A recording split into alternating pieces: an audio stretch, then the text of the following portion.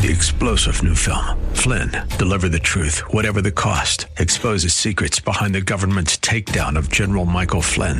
Flynn knew what the intel world had been up to. He ordered the first audit of the use of contractors. This set off alarm bells. He told the truth. He was the most dangerous person for Donald Trump to hire. They had to get rid of Flynn.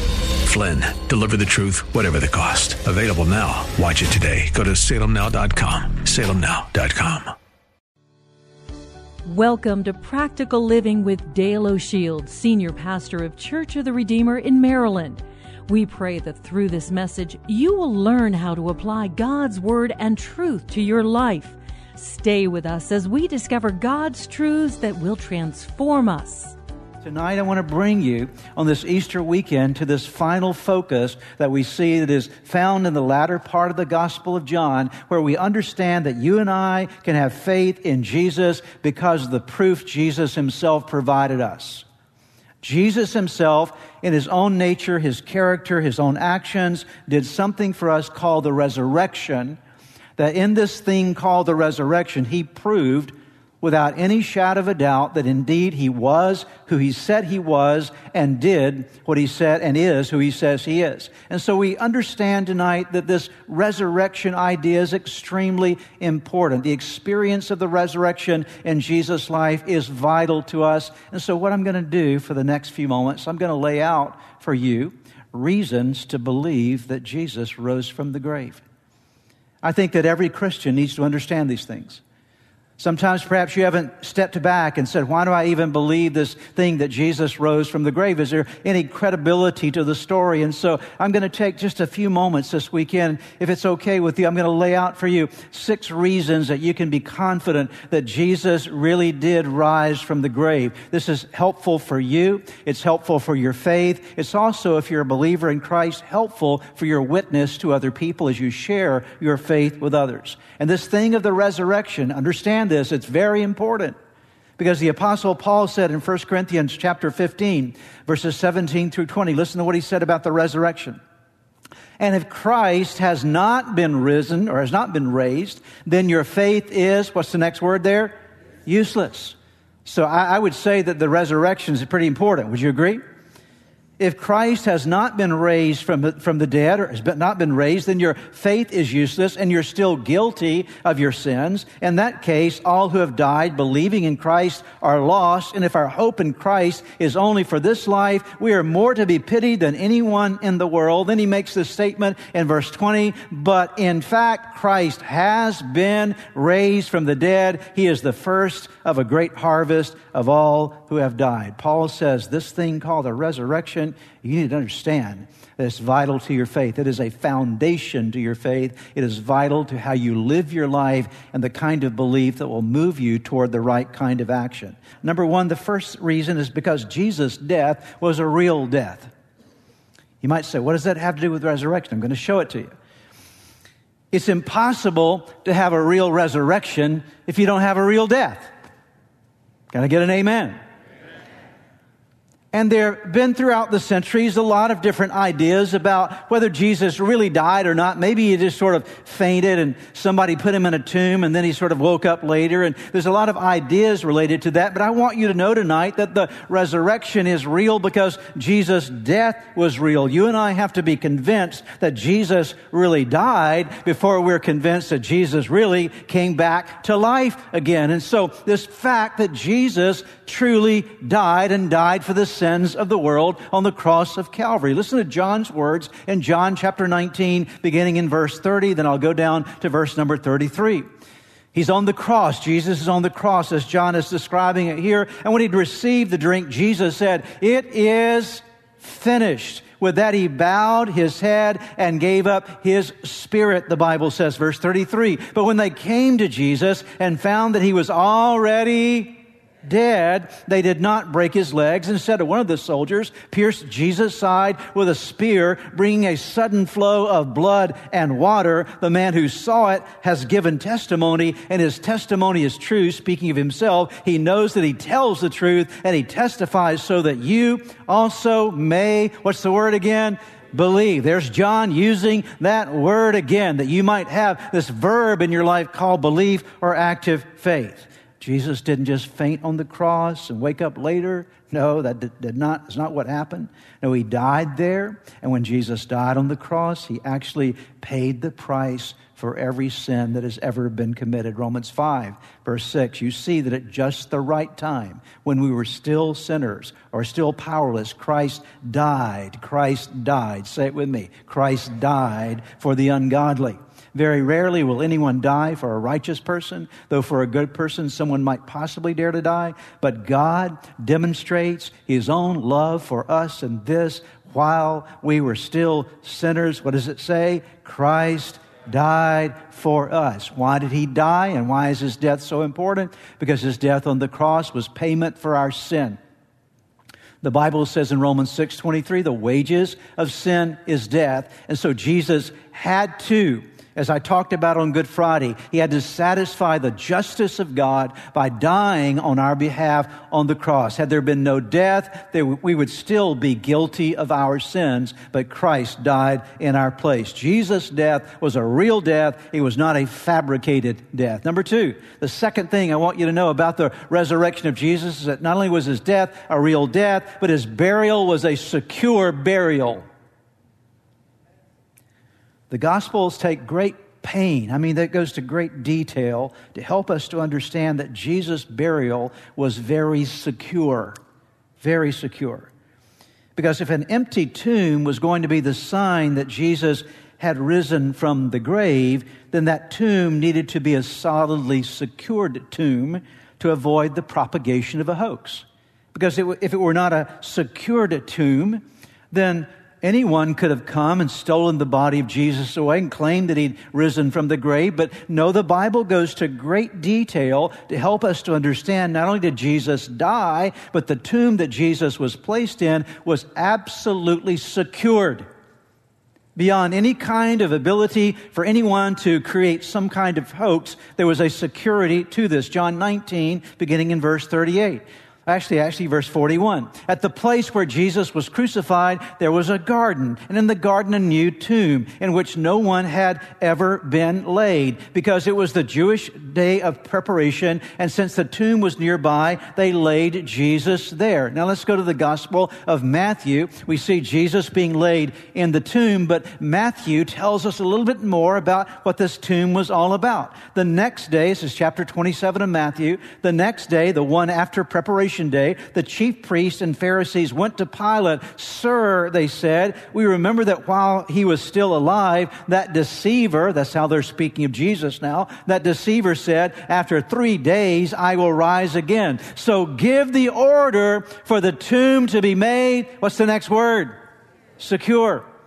Give the order for the tomb to be made secure until the third day. Otherwise, his disciples may come and steal the body and tell the people that he's been raised from the dead. The last deception will be worse than the first. Take a guard, Pilate answered. Go make the tomb as secure as you know how. So they went and made the tomb. What's the word again? Secure, by putting a seal on the stone and posting a guard. I'll tell you something, not only was Jesus' death a real death, but when they put him in a tomb, they made sure that no one could break into that tomb.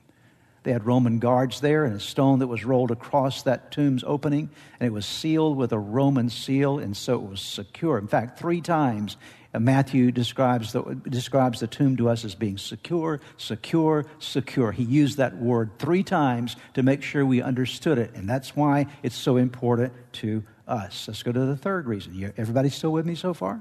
Jesus' disciples became reliable witnesses after his resurrection and of his resurrection. They became reliable witnesses. To establish anything as true or reliable, consistent eyewitnesses have to be available. Not just one eyewitness, there needs to be multiple eyewitnesses that are telling the same story and telling it in a similar fashion. An empty tomb wasn't proof enough. Although the tomb is empty, we're going to see that in just a moment. It was only the sight of a living Savior by eyewitnesses that would provide a solid testimony for people to believe that this actually happened. And Jesus actually provided this. There are multiple accounts in the Bible of Jesus physically and literally appearing to people after he is risen from the grave, proving he is indeed a living Savior. These are recorded in the Bible so that you and I will know about them and have confidence in what Jesus has done for us in his resurrection. John 20 again. Now, verse 11, notice what it says. Now Mary has gone to the tomb. It's early Easter morning, that sunrise morning. She's gone there. Mary Magdalene has gone to the tomb. Now Mary stood outside the tomb crying. As she wept, she bent over to look into the tomb. She'd already seen that the stone was rolled away and saw two angels in white seated with where Jesus' body had been, one at the head and the other at the foot. So here's Mary. She comes to the tomb. She wants to anoint Jesus' body with spices, and she comes and sees, my goodness, the tomb is rolled away. She wonders what's going on. So she bends over and looks inside, and there are two angels, one sitting at the head of where Jesus would have been buried and one at the feet where Jesus would have been buried. And she sees these angels and they ask her, verse 13, woman, why are you crying? They've taken my Lord away, she said, and I don't know where they've put him. Can you imagine? This is a lady, Mary Magdalene, who had 7 demons cast out of her, and she'd become a follower of Jesus, and she'd seen all that he'd gone through and watched him die on the cross. She had been there as Jesus died on the cross, and she's simply going to the tomb to anoint the body of the one that she loved, and the body is not there, and so I'm sure she's deeply distressed. And she's asking, where did you put him? Where is he? And the angels say, you got to stop crying. And why are you crying? They've taken my Lord away, and I don't know where they put him. Verse 14, at this she turned. Do you see that there? At this she turned and saw who? Come on, help me out, church. This is Easter weekend. You can be a lot more excited than that. Who does she see? Jesus. She saw Jesus. She turned around and saw Jesus standing there, but she did not realize, at least initially, that it was Jesus. He asked her, woman, why are you crying? Who is it you're looking for? Thinking he was the gardener, she said, sir, if you've carried him away, tell me where you have put him, and I will get him. Jesus said to her one word. What was the word? Her name, Mary. She turned toward him and cried in Aramaic, Rabboni, which means teacher. Mary Magdalene, then verse 18 says, she went to the disciples with the news. Notice what she says, I have seen the Lord. And she told them that he had said these things to her. Chapter 20 of John, verse 19, on the evening of that first day of the week, when the disciples were together, with the doors locked for fear of the Jewish leaders, Jesus came and stood among them and said, peace be with you. After he said this, he showed them his hands and his side, and the disciples were overjoyed when they, what does it say? They saw the Lord. Look at chapter 20, verse 24. Now Thomas, also known as Didymus, one of the 12, was not with the disciples when Jesus came. That verses I just read to you. He was not there. So the other disciples told him, we've seen the Lord. But he said to them, unless I see the nail marks in his hands and put my fingers where the nails were and put my hands into his side, I will not believe. A week later, his disciples were in the house again, and Thomas was with them. Through the doors, though the doors were locked, Jesus came and stood among them and said, same thing he had said last time, peace be with you. Then he said to Thomas, put your finger here, see my hands, reach your hand and put it into my side. Stop doubting and believe. Thomas said, my Lord and my God. So Mary met the resurrected Savior, and the disciples encountered the resurrected Savior, saved Thomas, and then Thomas had his own encounter with the resurrected Savior. Look at chapter 21. Notice another encounter the disciples have with the resurrected Savior. In the early in the morning, Jesus stood on the shore, but his disciples did not realize that it was Jesus. He called out to them, friends, have you any fish? No, they answered. He said, throw your net on the right side of the boat. You'll find some. When they did, they were unable to haul the net in because of the large number of fish. Then the disciple whom Jesus loved, that's John himself, said to Peter, it is the Lord. As soon as Simon Peter heard him say, it is the Lord, he wrapped his outer garment around him, for he'd taken it off, and jumped into the water. And the Bible says he goes to him there on the seashore, and they have breakfast together. It was there in that moment that he restores him. He says to Peter, do you love me? Do you love me? Do you love me? He's restored back in relationship with Christ. Why? Because he has an encounter. Are you hearing me this weekend? Here are people, eyewitnesses, who had encounters with Jesus. Mary Magdalene had an encounter with the resurrected Jesus. The 10 disciples had an encounter because Judas was already away at that point. Thomas was not present the first time. And so those 10 disciples had an encounter with Jesus. Thomas had his own encounter with Jesus. And then later the disciples again have an encounter with Jesus. And then notice as we go now to the New Testament book of 1 Corinthians chapter 15, and let's talk about Paul's encounter with the resurrected Savior. Paul writes and says, I passed on to you what was most important and what had also been passed on to me. Christ died for our sins, just as the scriptures say. He was buried and he was raised from the dead on the third day, just as scripture said. He was seen by Peter and then by the 12. After that, he was seen by more than 500 of his followers at one time, most of whom are who are still alive, though some have died. Then he was seen by James and later by all the apostles. Last of all, as though I had been born at the wrong time, I also saw him. I also saw him. What is Paul saying? He's describing the time he's on the road to Damascus. He's heading to Damascus to persecute Christians. And on the way there, he's smitten with a light from heaven. He's knocked to the ground. And the voice from the heaven comes to him and says, who are you? Why are you persecuting me, Saul? Saul, why are you persecuting me? And he had an encounter with a resurrected Savior. I want to tell you something tonight, this Easter weekend. I want you to know we have some reliable eyewitnesses that before Jesus ascended back to the right hand of God the Father, the witnesses say, I saw him, I saw him, I saw him, I saw him, I saw him, I saw him. 500 that saw him. And Paul, even out of his own time of this experience, saw him as well. We have reliable proof that people actually testify of seeing the resurrected Savior. See, our faith is not some faulty little faith that we sort of have to worry about it standing up against something. No, it's strong. It's strong. Number 4.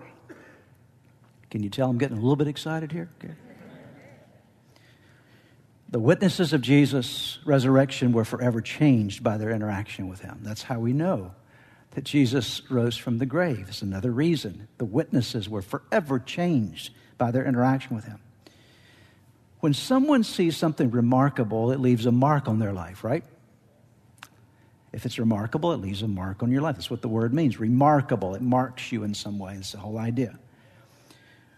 None of the disciples were the same after they saw Jesus. They were not the same. Do you remember what happened when Jesus was being crucified? Do you remember, in fact, before he's even being crucified, that he's out in this environment where the chief priests and the Roman soldiers are beating on him before they take him to his crucifixion. And Peter is there, and the disciples, other disciples have fled. They've run away, and Peter's sitting over there warming himself by the fire. And a little girl asks him, do you know him? Aren't you one of his? And he said, no, I don't know him. I mean, a little girl asked him. He's so afraid to admit that he's a part of Jesus' disciple band that he denies him 3 times. And then when Jesus goes to the cross, none of his disciples went with him to the cross, with the exception of John. John is the only disciple that stood by Jesus at the cross as he was being crucified. Why? Because they were all afraid. They were afraid that they were going to be put to death. They were afraid that they were going to be associated with the one who is going to be crucified. But after they met the resurrected Jesus, everything changed. They became bold people. Their despair turned to joy. Their fear turned to boldness. Their doubt turned to faith. Their shame turned to forgiveness. Everything changed in their lives. Why? Because they'd met the one that changed them. Notice 1 John chapter 1, verses 1 through 4. John writes these words, we proclaim to you the one who existed from the beginning, whom we have heard and seen. We saw him with our own eyes and touched him with our own hands. He is the word of life. This one who is life itself was revealed to us, and we have seen him. And now we testify and proclaim to you that he is the one who is eternal life. He was with the Father, and then he was revealed to us. We proclaim to you what we ourselves have actually seen and heard, so that you may have fellowship with us, and our fellowship is with the Father and with his Son, Jesus Christ. We are writing these things so that you may fully share our joy. John says, I want you to know that this testimony of seeing this resurrected Savior, we touched him with our hands, we saw him with our eyes, and we want you to believe as well, so you can experience the same kind of joy that we're experiencing in our lives. The fifth reason that we can believe that Jesus is indeed the Son of God, the Messiah. For over 2,000 years, the message and the life-changing power of the living Jesus continues to be proclaimed and experienced. For over 2,000 years. Think about it for a moment. Think about all that's happened over the 2,000 years. We're in 2021 now, and Jesus died somewhere around 33 A.D. It's about that time frame that Jesus was crucified, rose from the grave, and ascended back to God the Father. What is one thing that's been consistent for all those years up until today? And what are we doing even in this very room and online this weekend? We're talking about one person, and what is his name? Jesus. We're preaching one message. What message are we preaching? Christ crucified and Christ risen from the grave. For over 2,000 years, this message continues to be preached, but it's not just something that is preached and proclaimed. It continues to be experienced by people. In fact, I'm going to do something a little risky right now, and I'm going to ask you to respond, but respond truthfully. I don't want to set you up to respond in any other way except to be able to be absolutely truthful. I want to know in this room tonight, if you're at home, watching online, wherever you might be, you can do this as well, even though I may not be able to see your hand at this moment. But if you would say that your life has been changed, that you know that you, in a very specific way, met Jesus, and Jesus changed your life, and you know that he's real because he lives inside of you, would you raise your hand right now? Get your hand up. Look around, okay? These are people that can say, I'm not just depending upon their testimony, I have a testimony myself, amen? And I will tell you that if we were to go down through history for almost 2,000 years, we would see people. You can read church history and know that all throughout the centuries, even through the dark ages and the most difficult periods of time in history, the message of the gospel still made its way out to people. It still changed people's lives. Perhaps as you have been listening to today's broadcast, you felt a stirring in your heart, something that reminded you that you need to get something right in your life with God. The first way to start in that journey with God is to open your heart to Jesus Christ, to make him the Lord of your life, to turn over all your life to him. And that begins with a very simple prayer. I want to lead you in that prayer right now, and it's a prayer that you can pray right where you are. Say these words: Jesus, I invite you into my life today to forgive me of all my sins. I need you. I want you. I want you to take charge of my life. Be my Lord and Savior, in Jesus' name. Now, if you just prayed that prayer with me, I want to encourage you with a promise from God's Word that says, when we call on God's name, when we call on the name of His Son Jesus, there is salvation that is brought to our lives. He changes us from the inside out. And the Bible says that if any person is in Christ, he is a new creation. Old things pass away. Behold, all things become new. And that's what's happened to you today as you've opened your heart to Christ. Let me encourage you. You need to take the next step. The next step is to make sure that you get into a good Bible-believing church where you're studying God's Word. And make sure you get a copy of God's Word and begin to read it. Spend some time each day in prayer. You've been listening to the teaching ministry of Practical Living with Dale O'Shield, Senior Pastor of Church of the Redeemer in Maryland. If you would like more information, please visit our website at church-redeemer.org. May God bless you and make you a blessing.